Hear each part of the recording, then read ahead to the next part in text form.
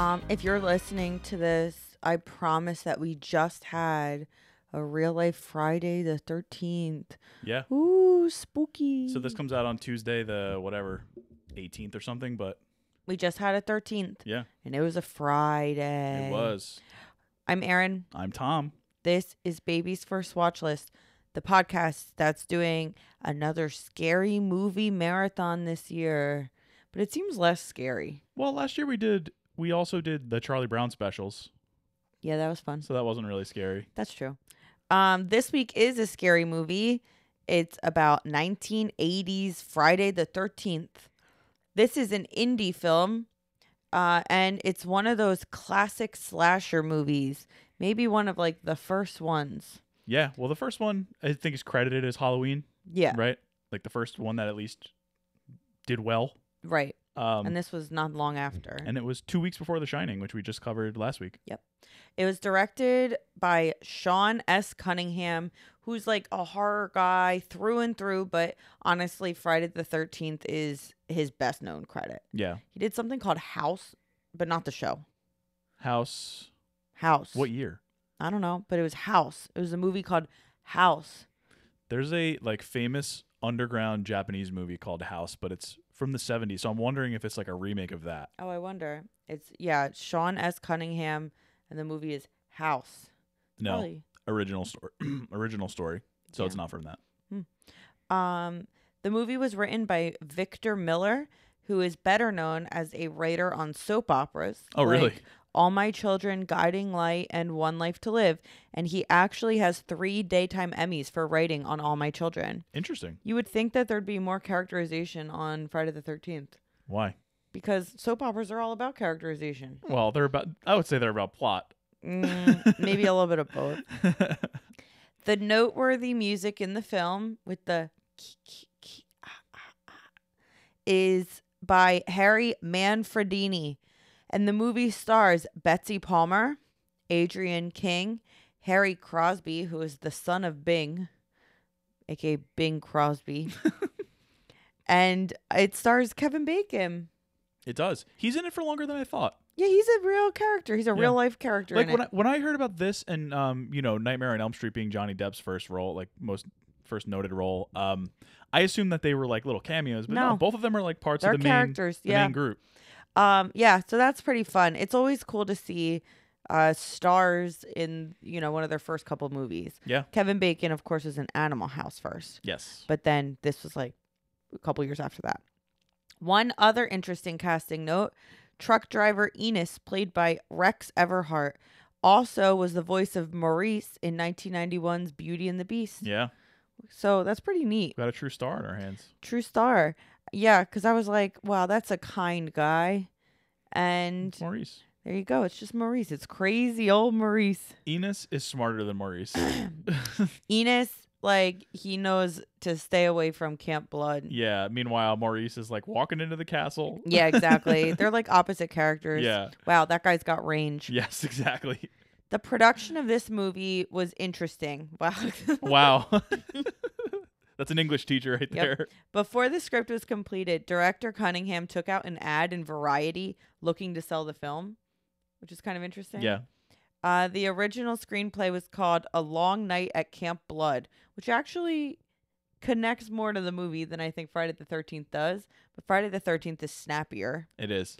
And it was inspired by the success of Halloween. Yeah, for sure. There's a little bit of Psycho to it. There's a little bit of Carrie to it, which I read after the fact. Yeah. 'Cause I've never seen Carrie. Cunningham also previously was known for working on Wes Craven's Last House on the Left, Oh, okay. but sort of wanted to get away from that type of horror film and veered towards that kind of new indie slasher genre.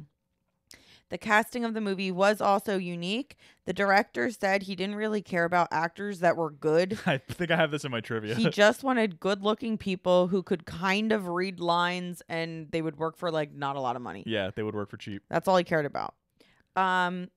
We are actually going to take a quick veer into our New Jersey connection Oh, yeah. early.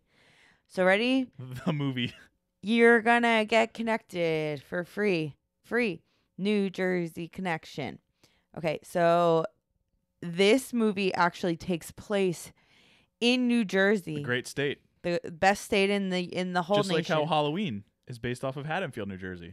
I mean, is that a sign or what that maybe people don't love New Jersey as much as they should? Well, I Horror think- movies being set or inspired by our state. Well, I think it credits the fact that New Jersey is an idyllic suburban area.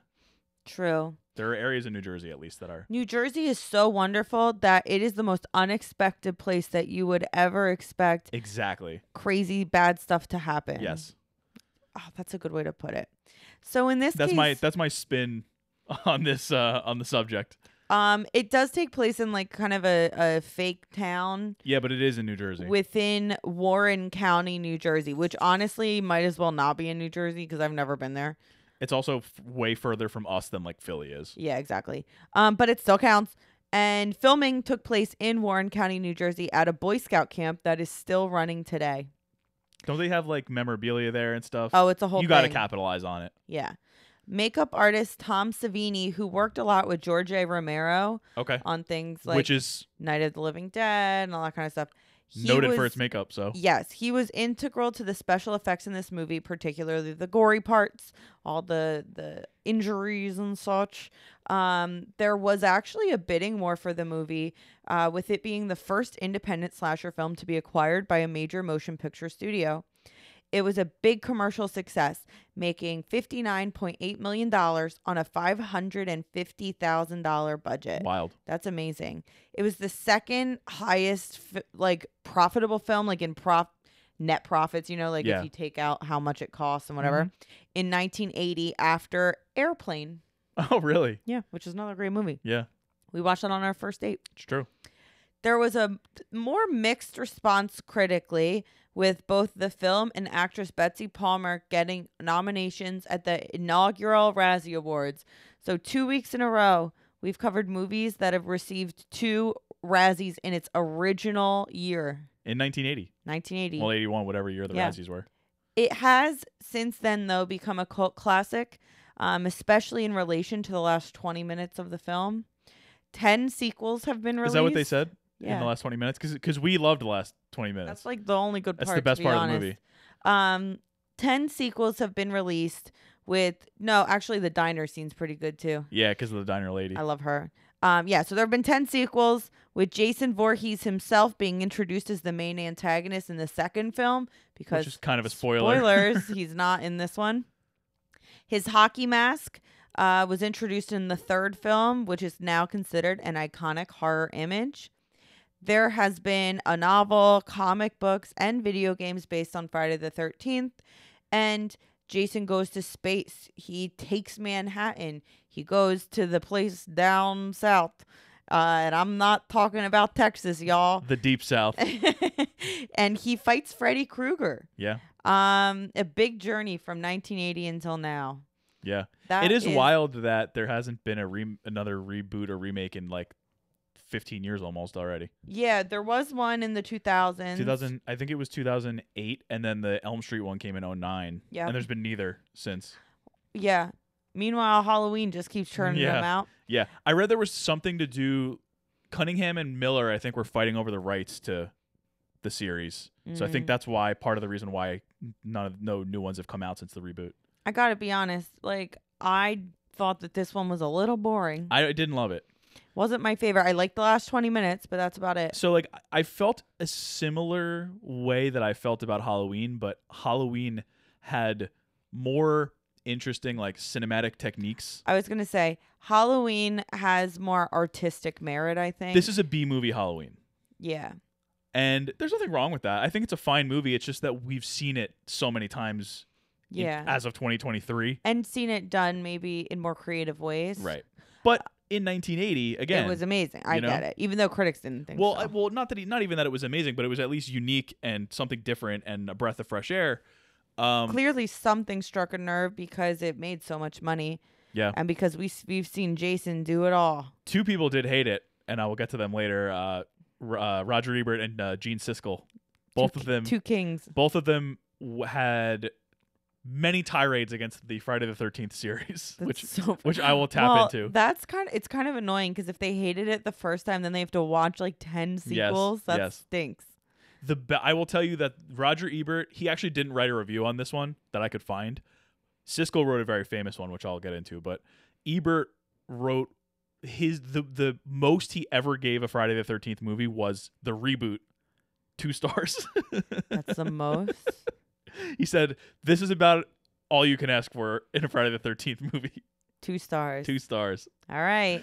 So I will get to that in more detail later on, but Siskel and Ebert, 2 thumbs down for these movies. This is what I will say about Friday the 13th. Number one, I do love a camp set, like a setting. I think that's fun. Yeah. I think it's kind of, quaint. I like. It's Everyman. Yeah, I like that. Of course, I love a New Jersey setting, so it automatically gets 5 out of 5 for me. Yes. I like the twist, the subversion of whatever. Betsy Palmer's the best part of this movie. And I really like the last thing here. I think it's really fun. Apparently also this movie, I mean, you go off of what you see. I don't know. But apparently the character of Ned was the first like comedic guy in a horror movie. Who was Ned? The other friend that kept like joking around and doing things that were the not. guy with 88 on it, the jersey. Yeah. Yeah. And so he was like that first kind of like, oh look, there can be like a comedic funny guy who's one of the victims in the movie. There definitely wasn't in Halloween. No. So that they said was kind of a like an innovative thing in the genre. Yeah. So I thought that was interesting. Well, Psycho's a slasher, isn't it? Psycho's a slasher, but there's no funny guy. Well, in it. no. I'm just going back to this, like Halloween being like the first. It wasn't really the first, I guess, but I mean, I don't know. I feel like Halloween popularized the genre. Yeah. Well, Psycho, it feels like a different type of movie to me. Right. Like both Halloween and Friday the 13th are like, here's a group of teens that who makes it out alive. And it's like for the scares and the thrills. Whereas Psycho, there's a lot going on in Psycho. It's a lot deeper than that. Yeah. Right. Okay. That's all I got. You want to hear the taglines? Yeah, I do, actually. I only took a couple. There was like 9 taglines, probably because it's been re-released a million times. This is the one on the poster. They were warned. They are doomed. And on Friday the 13th, nothing will save them. I don't think all of them were warned.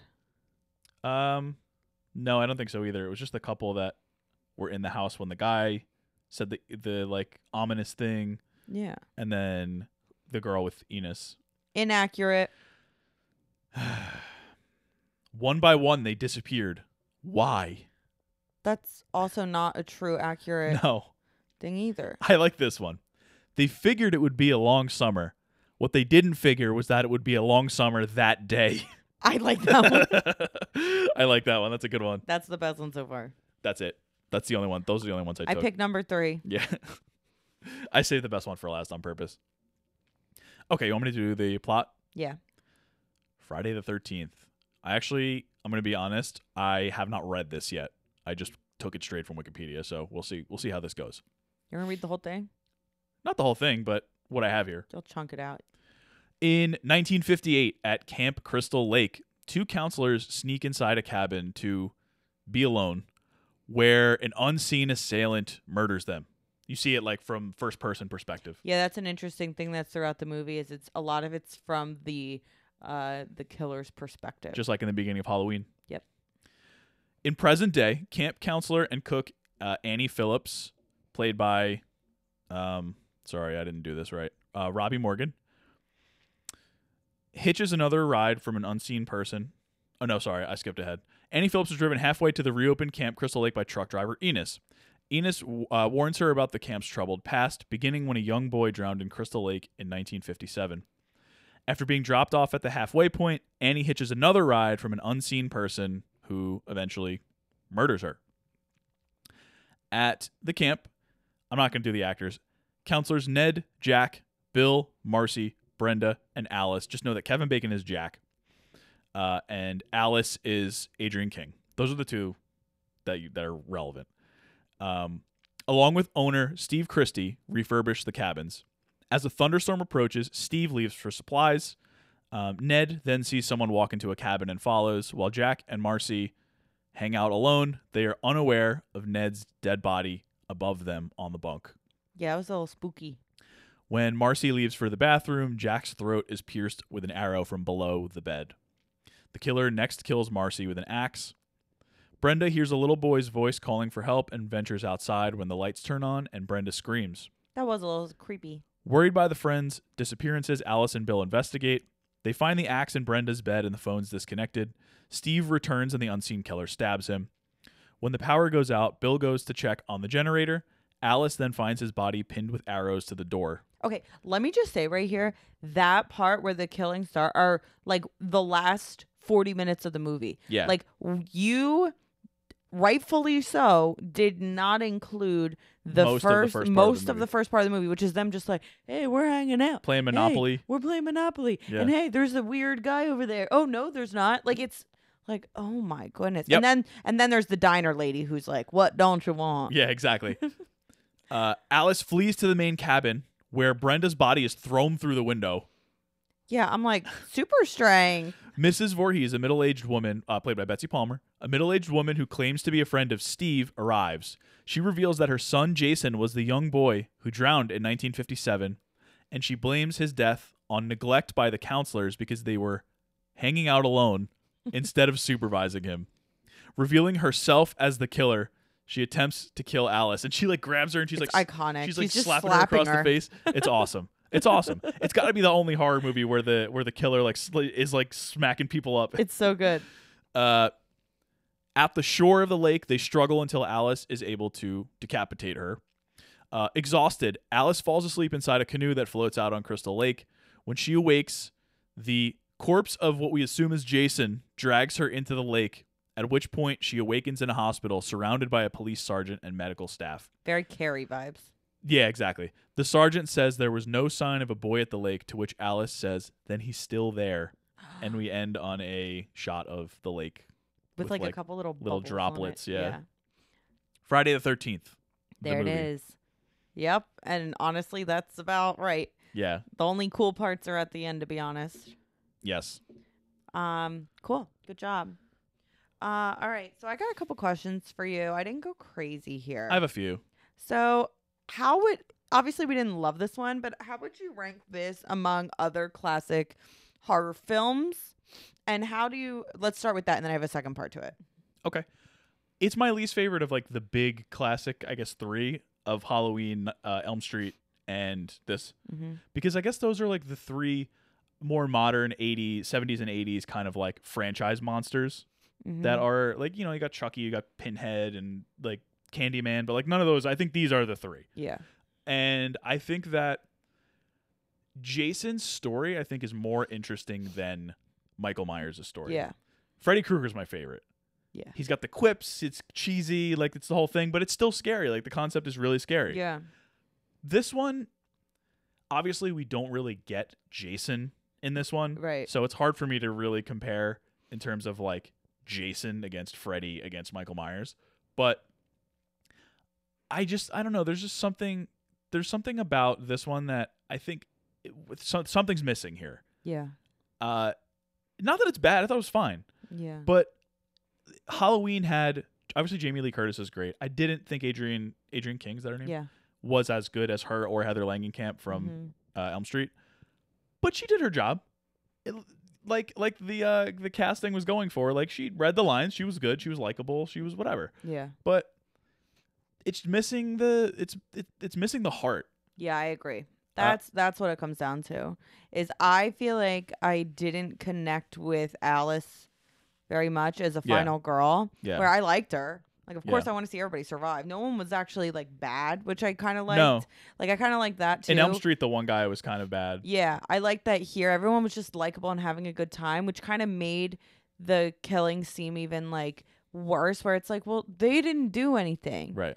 And so I like that aspect of it, but I wish that we got a little bit more of like maybe Alice's background, maybe like there was this weird thing with her and Steve at the beginning, the owner of the camp. I wish that was explored a little bit more. I wanted to see her being vulnerable before the ending, where like we have to see her be kind of fight back. I like it where there's a reason why they have to fight back beyond just, oh, they're the bad guy and I have to survive. Yeah. And she just happened to be the last one. Exactly. Like in Elm Street, Heather Langenkamp's character Nancy is like actively trying to find a way to kill Freddy for most of the movie. Right. And she's the final girl, not because she happens to be the final girl, but because she's the most resourceful, and she's the one who doesn't fall asleep. Remember, Johnny Depp's character falls asleep on accident. Mm-hmm. Right. Like, she's the one that is in control. Right. And I find her, she's my favorite of like any of the final girls in the movies that I've seen. And Jamie Lee Curtis in Laurie in Halloween, the same thing. Like, she's aware of what's going on the whole time. And she takes that protector role of Yes. the kids, which Yes. I like that aspect too, where like she is the one that is like the responsible one out of her group of friends. She's the one who really knows that like, oh, it's important that she takes her job as a babysitter seriously. Yeah. And she knows that like she has to protect the kids from this crazy guy. Yeah. And you don't really get that in this one. No, not at all. She just happens to be the last one who died or is Is left. surviving. Right. Exactly. How would you rank Mrs. Voorhees among villains? I loved her. Me too. She was by far the best part of this movie, and it's unfortunate. It works the way it is. Maybe it wouldn't have worked if she was in it more, but it worked. The final 15, 20 minutes worked for me a lot because Betsy Palmer just comes out of nowhere and just owns the screen. She's got what I like is, and this is where the writers kind of, I think, specialty comes in. She comes in and she gives that like soapy, like overacting, like very overacting mixed with old Hollywood. She's like, "Oh, I'm not scared." Yeah, I love it. And I think that made it more compelling, more fun. Yeah. And it makes you kind of love to hate her. Yeah. She was awesome. She's more interesting than Michael Myers. Without a doubt. Michael who Myers just stands there. We talked about I'm like, okay. We talked about the first Halloween last year, so if you want to hear about that, go check it out. Or Elm Street. Oh, and Elm Street too last year, but I totally agree on Michael Myers. I don't find him to be particularly compelling. I don't find his story to be particularly compelling. But this one, I like the sort of bringing in the mother-son thing. Yeah, I like twisting that too. Psycho on its head. Mm-hmm, exactly. And I don't know. I just think that I don't know if it, like I said, I don't know if it would have worked if she was in it more, because like she's a blaze of glory in the last 15 minutes of this movie, 10 minutes, I guess. But maybe spread out, she wouldn't have been as effective. And if I think I read that there was an original either shot scene, like deleted scene, or an idea to have her in the beginning waving to Enos, like as they're driving away, but they decided to just not have her in it at all. Yeah, and I think that works. Yeah. It would have been fine, I think, to have her just as one of the random patrons in the diner. Yeah. That would have worked, because then you could, it's a little. But with Enos too, he knows who the kid was, so he would have been like, "Oh, and that was his mom in there." Oh yeah. So maybe. that might have created a little bit of a plot hole, but yeah, right. So all right, what was your maybe besides Betsy Palmer, what was your favorite and least favorite thing about the movie? I can talk about mine. Go ahead. My favorite thing, it sounds like I'm just pandering, but it's the setting. And it's not just because it's New Jersey, but I really like the idea of these beautiful kind of forest areas that are idyllic, that have a cute camp that like, it's Camp Crystal Lake, and it's, it was so wonderful for so many years, and then it closed, and now it's getting ready to reopen. And it's like, you've got the cool, cute little diner that, people were at in the beginning, and then Steve went to, and it's just like this kind of small town in a rural area. And that's very much a lot of New Jersey. It is, even though believe it or people not. don't think that. And if you've only seen the smog on the turnpike, you might not know. Right, exactly. You've only been to the airport.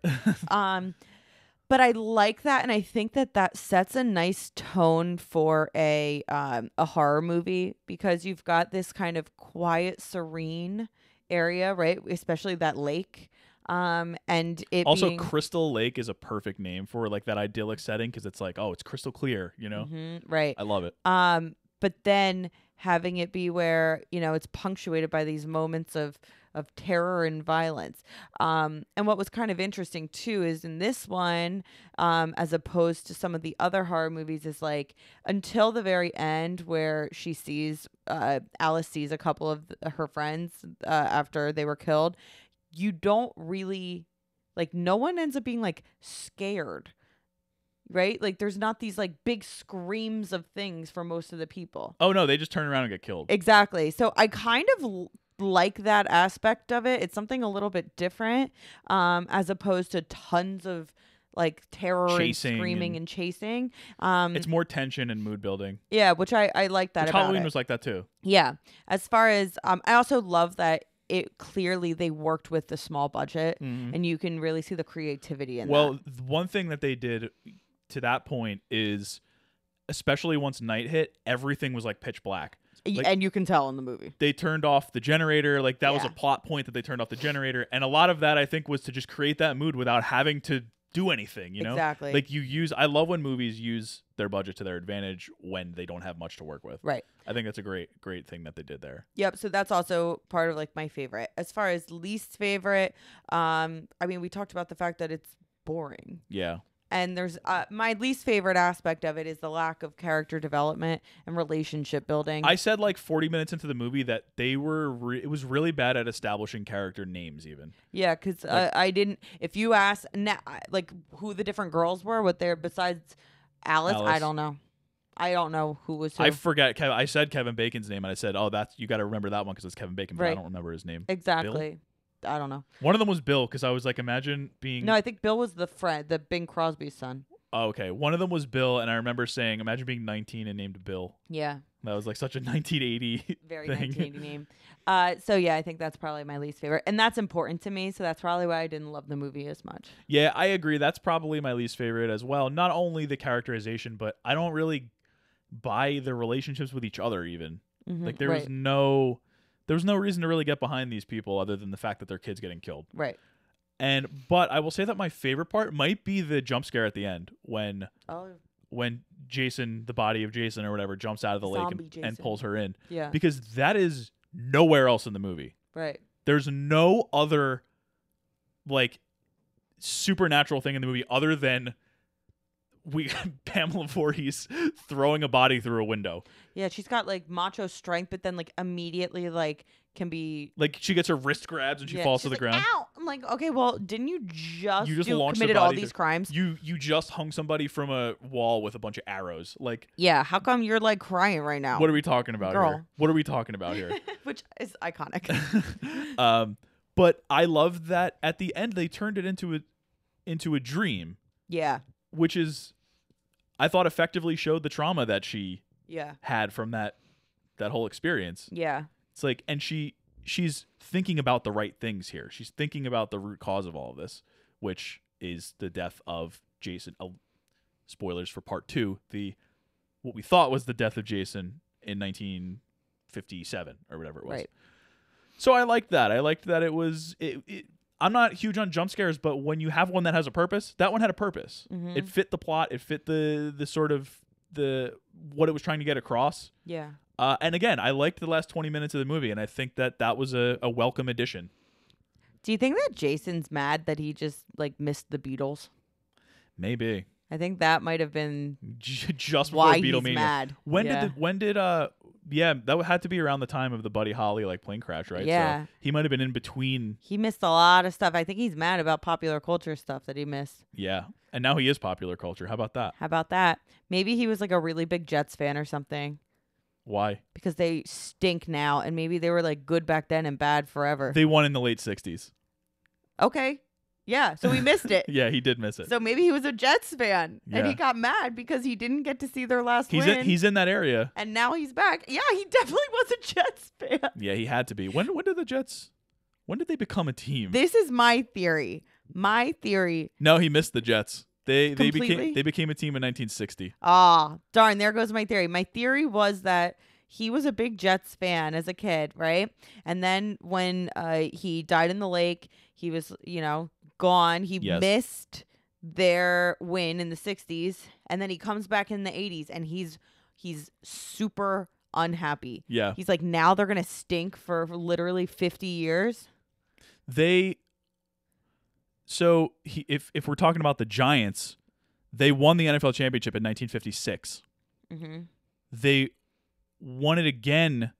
They went to it again in 1958, which is considered the greatest game ever played. That might be it then. Considered one of the most important events in furthering the NFL's popularity.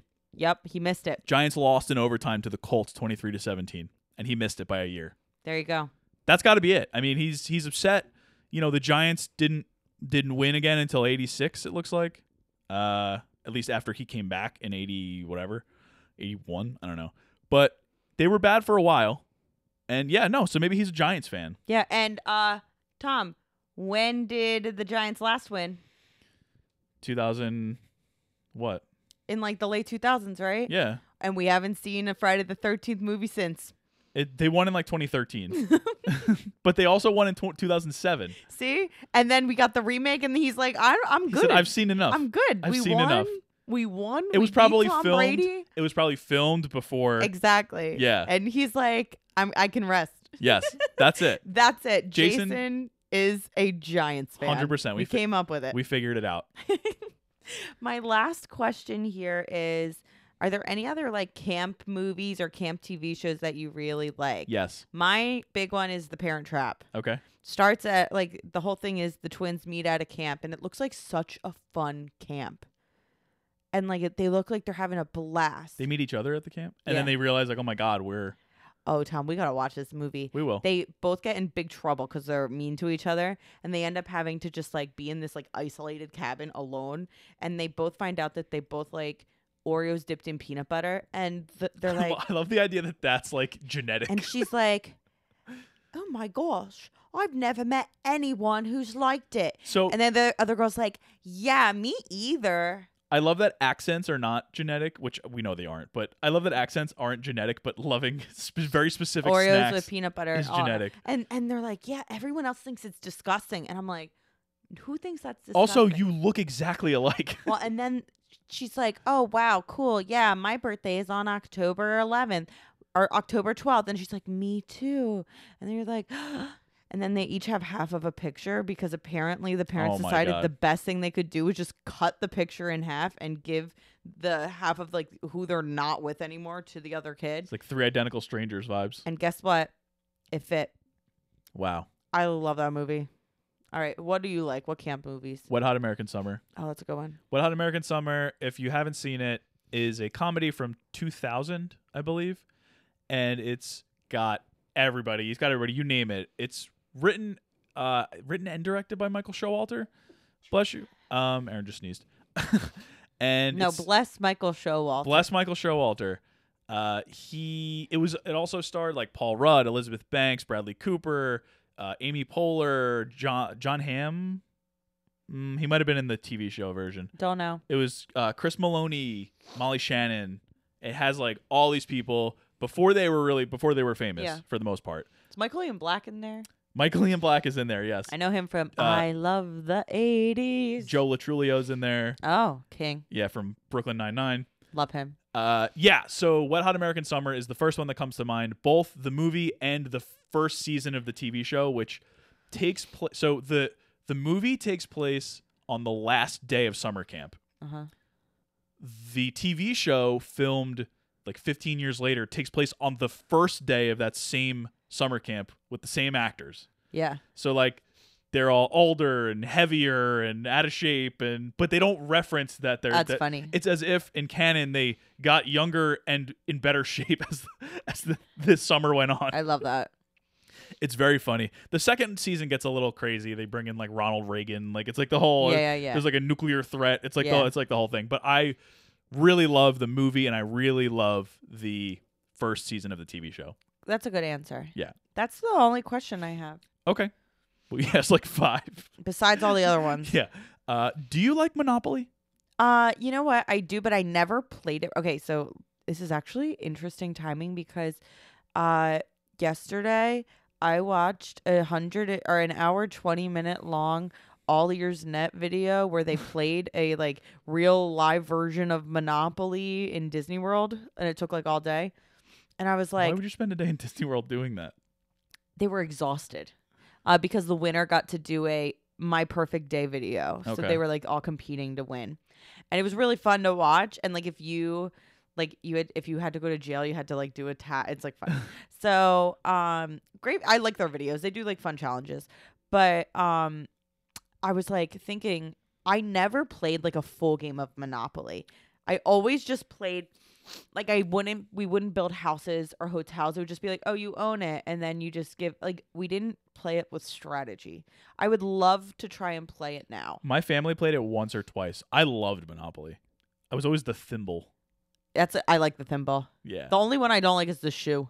Yeah. I don't know what the pieces are now. I know some of them are different. I Yeah. don't think the thimble's there anymore. I always used to be the thimble too growing That's up. how you know. That's how you know you're meant to be. Yes, exactly. I also liked Monopoly. Two little thimbles. I also didn't play it as much as I probably would have liked We to should because play Monopoly. it's a long game Yeah. and it takes a lot of attention and stuff like that. Guess where it takes place. New Jersey. It The does. Boardwalk. Best state in the union. Yes. New Jersey Connection for free. You got 2 this episode. 2 for 1 special. Okay. Hitchhiking has to be the scariest thing that used to happen all the It's time. a hard no Right? from me. Why was it okay? Like, I and think- I'm sure I'm obviously some people still do it. We know the people who go across the bridge in New York do it. In Fort yeah. Lee. We We did did it it that one time and I will with never John. do it again. I didn't know it was happening until like 2 seconds before it was happening. Yeah. That was not good. It was to get in the carpool lane to go across. Yeah, into New so York. there's a thing in like Fort Lee, I don't know if it's in other places up in North Jersey, where like there's people that just wait on the side of the road right before the bridge, and people will pull over so you can jump in the car so that they can go in the carpool lane. Yeah. And Our friend did it all the time to get to work. every day to go to work. Yeah. And I'm like, how is that okay? So people still do that, yeah. But to do it on like a desolate road. Like when we went on the Amtrak across the country, like this would be like us doing this in like Montana. Yeah. It just couldn't happen. We had enough weird vehicles rides in Montana that Yeah. No. this would have been a step too far, I think. I do think that with the lessening of hitchhiking, that's acceptable in general society, we are seeing less ideas in horror movies being Yeah. able to come Yeah. to fruition. Yeah. What else do I have? One other question, and then we're going to do another 6 Degrees of Kevin Bacon because we did one for Planes, Trains, and Automobiles, which was, I think, the only other Kevin Bacon movie we did. So we're going to do another one for Although this. we watched A Few Good Men recently, and he was Yeah. really good in that. He was the other attorney, right? Yeah. Yeah. He was good. Okay, my last question. Do you like that we kind of talked about this, but just the direct question. Do you like that the movie gives absolutely no insight into the killings until the very end? I kind of like that because then you're wondering, like, why. I also think that a lot of times in movies, like, you don't go into it, like, thinking about that. Like, you're like, oh, I'm going to watch a horror movie. Then there's going to be a lot of, like, Right. crazy stuff going on.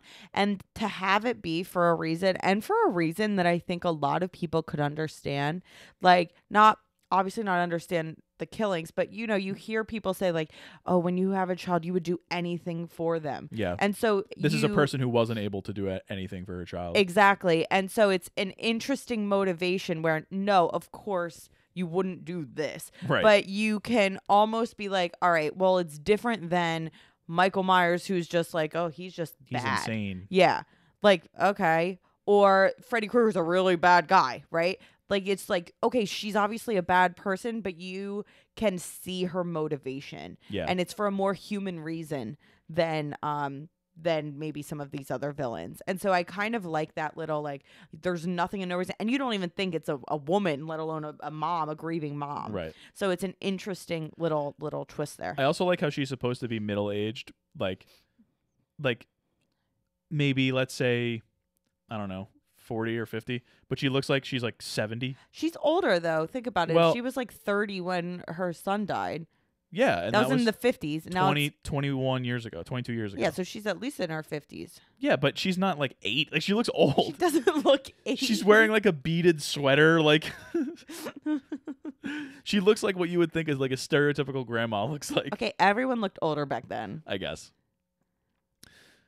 Yeah, that's hitchhiking. Not for me. No. It's just not.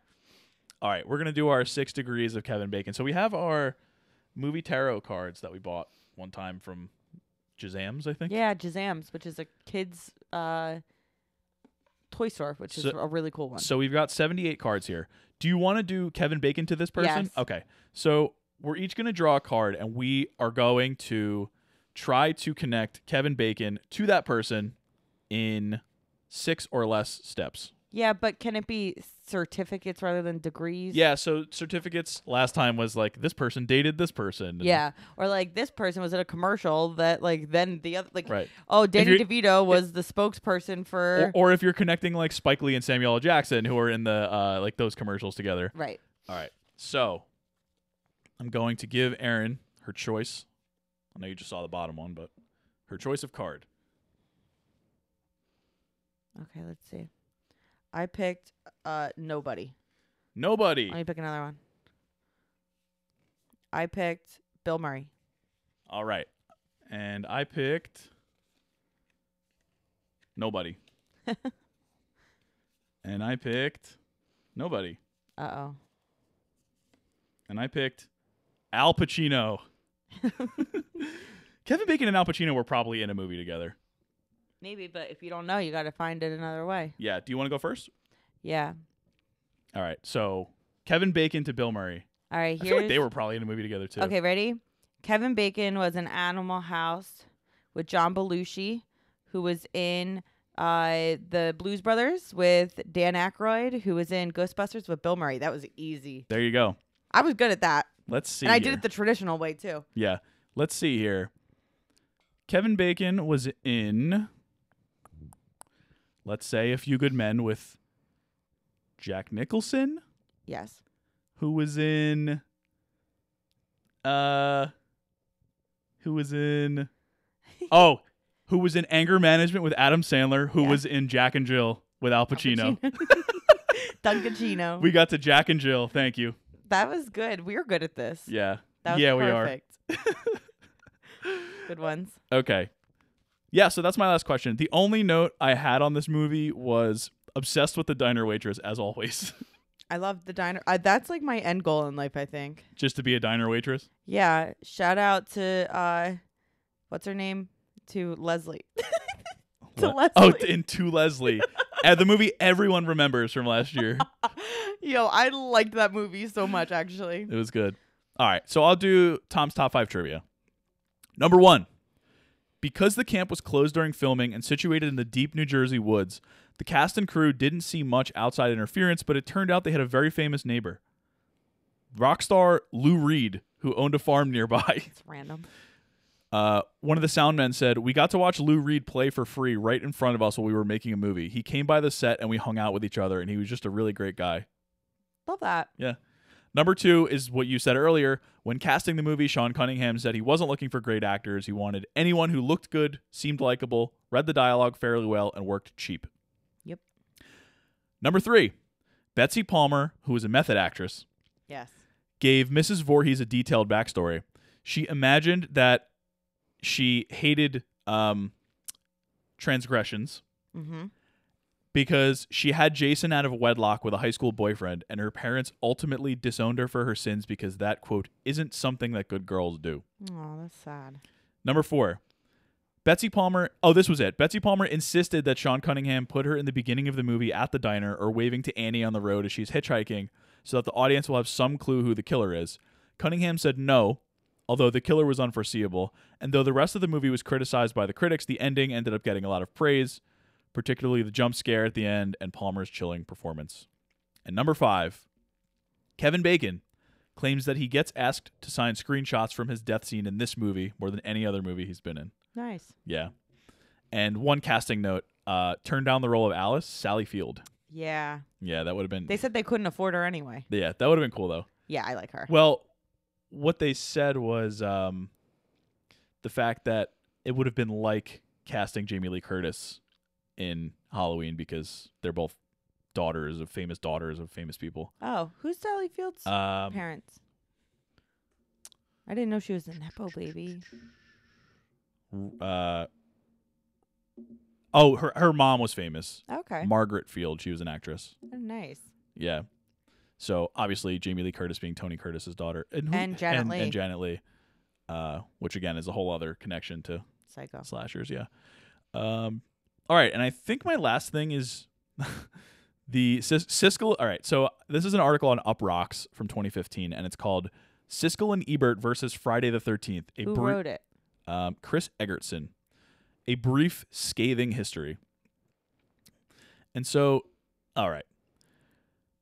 Gene Siskel in 1980 wrote a famously scathing review of this movie. He gave it half a star. Oof, that's rough. I'm not going to read the whole thing, but in the Uproxx article it says, calling director-producer Sean S. Cunningham one of the most despicable creatures ever to infest the movie business. Siskel was so outraged by the film that he spoiled the third act reveal in the third paragraph. He said, "It has been suggested to me that a great way to keep people from seeing a truly awful movie is to tell them the ending." He's a king. He encouraged readers to write letters of complaint to both the chairman of Gulf and Western, then parent company of Paramount Pictures, and inexplicably, star Betsy Palmer, who was just trying to earn money for a car. 1980, Siskel and Ebert's Sneak Previews, the precursor to At the Movies, dedicates an entire episode to the disturbing new trend that is the burgeoning slasher genre. They talk about the movie The Howling, which is apparently a werewolf movie. They have a whole, there's 2 videos on YouTube about it. It's a whole thing. 1981, Ebert publishes his first print review for a film in the franchise, Friday the 13th Part 2, which he awards 1/2 of a star. That's supposed to be the best one. It's not clear what the half star was for, but needless to say, the film nearly destroyed his fondest childhood memories. Roger concludes his takedown, which is about half plot explainer, with the following sentence: "This review will suffice for the Friday the 13th film of your choice." That would hold until 2002's Jason X, which Roger also awarded 1/2 star and noted was released on the 16th anniversary of Chernobyl, another famous meltdown. Oh, no. Ebert, come on. 1984. Roger opens a classic At the Movies rant by calling Friday the 13th the final chapter an, quote, immoral and reprehensible piece of trash. Some highlights. When Roger sarcastically calls the executives at Paramount geniuses.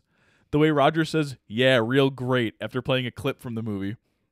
When Roger's alarmist tendencies take over and he announces that Friday the 13th, the final chapter, will strike existential despair into the heart of every teenager who sees it, summing up the film as follows. It doesn't matter if you have a new boyfriend or a new girlfriend or you've got plans for the future. You can forget those plans because you're going to wind up dead. Oh, my God. And then the other highlight is when Gene calls Roger's tape soapboxy. He reviewed the following year, Friday the 13th, A New Beginning. Roger called the film more leftover recycled garbage. More highlights. When Roger charmingly pronounces garbage as garbage. Roger openly wonders how Jason's hockey mask could look so good after being burned, sliced, and crushed in the previous new 2 movies, or how he could have managed to buy a new one at the store being Jason. Let's see. When Gene admits he slows down a little for traffic accidents but doesn't get out and look, which would of course be the equivalent of watching a Friday the 13th movie. And finally, in 2009, when Roger reviewed the Friday the 13th reboot and awarded it 2 stars out of 4 and called it about the best Friday the 13th movie you could hope for. Beautiful. Roger, Siskel, and Ebert were...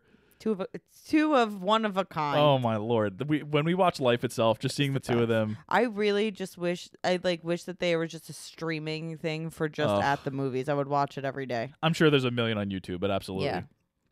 I think that's all I've got on Friday the 13th. Great. Yeah, that's it. So does Friday the 13th make Baby's first watch list? Yeah. Yes, it does. Well, again, it's one of those where it's like you kind of got to see it eventually. You got to watch it. You know, because Jason is such a... Well, it's so funny, too, because, like, especially if you're a horror fan, like, I was saying to my students this week, I was like, Friday the 13th, I just watched that movie. And one of the boys, I guess, is a big horror fan. He was like, yeah, they're so good. Which one did you see? And I said the first one. He goes, no, you got to watch the third one. So you got to watch it. It's Jason. It's Jason. Not in this one, but... He's in it. Yeah, technically he is. Both live and corpse. Yep. Okay, so what are your takeaways? Basically, all right, my takeaway is don't do anything that any of these characters does in this movie. Yeah, no Monopoly. No Monopoly ever. No running around in the dark at the camp when there's killers running around. Yeah. Don't go to the camp where there's been somebody who's been murdered. Yeah. Or died. It's a good idea. It's just, I don't care if you believe in ghosts, if you believe, doesn't matter. Just don't do it. Just stay out of the situation. Mm-hmm. Yeah. I think that's fair. I think that's all we can ask for. Yeah. I mean, that's pretty much it. That's pretty much That's it. the message. Yeah. Just don't do what any of these people do. Okay. And so, yeah, that's Friday the 13th. Next week, We actually just watched it today already. We watched it early. Yep. We are covering 1975's Rocky Horror Picture Show. It's a classic. Yeah. It was very fun. It was my first time watching it. We're actually going to see it tomorrow, which is Sunday, so we will have already seen it by the time this comes out. A theater production at Bucks County Playhouse. Starring Frankie Grande as Frank Infurter. Yes, that's right. So, yeah. It's a family fave in my house growing up. Yeah, it was my first time watching it. I'm glad I watched it. It was fun. It's Super not. fun. It was honestly more or less what I expected. Yeah. Uh, Well, I texted my dad and said that we watched it, and I said, "Oh, it was. I really like that music. I'm excited to see it live." And all he answered was, "What did Tom think?" He doesn't care about my opinion. What did you say? He said hated it. No, he said it was very fun, and he gave it 4 out of 5 on Letterboxd, which is better than he usually gives movies. Well, not by much. I mean, I usually give 3.5. 3.5. 3.5. Above average. Yeah. No, I liked it. I would watch it again. Yeah. Yeah, and we watched it with 2 of our friends, which was fun. So yeah, tune in for Rocky Horror Picture Show, and hopefully we'll have a good time at the show tomorrow, and then we're gonna integrate our thoughts on that as well, I'm sure. Yeah. So yeah, so thanks for listening to Friday the 13th, and as always, rate, review, subscribe, follow. Yeah. So we will see you next week for Rocky Horror. Goodbye. See you later.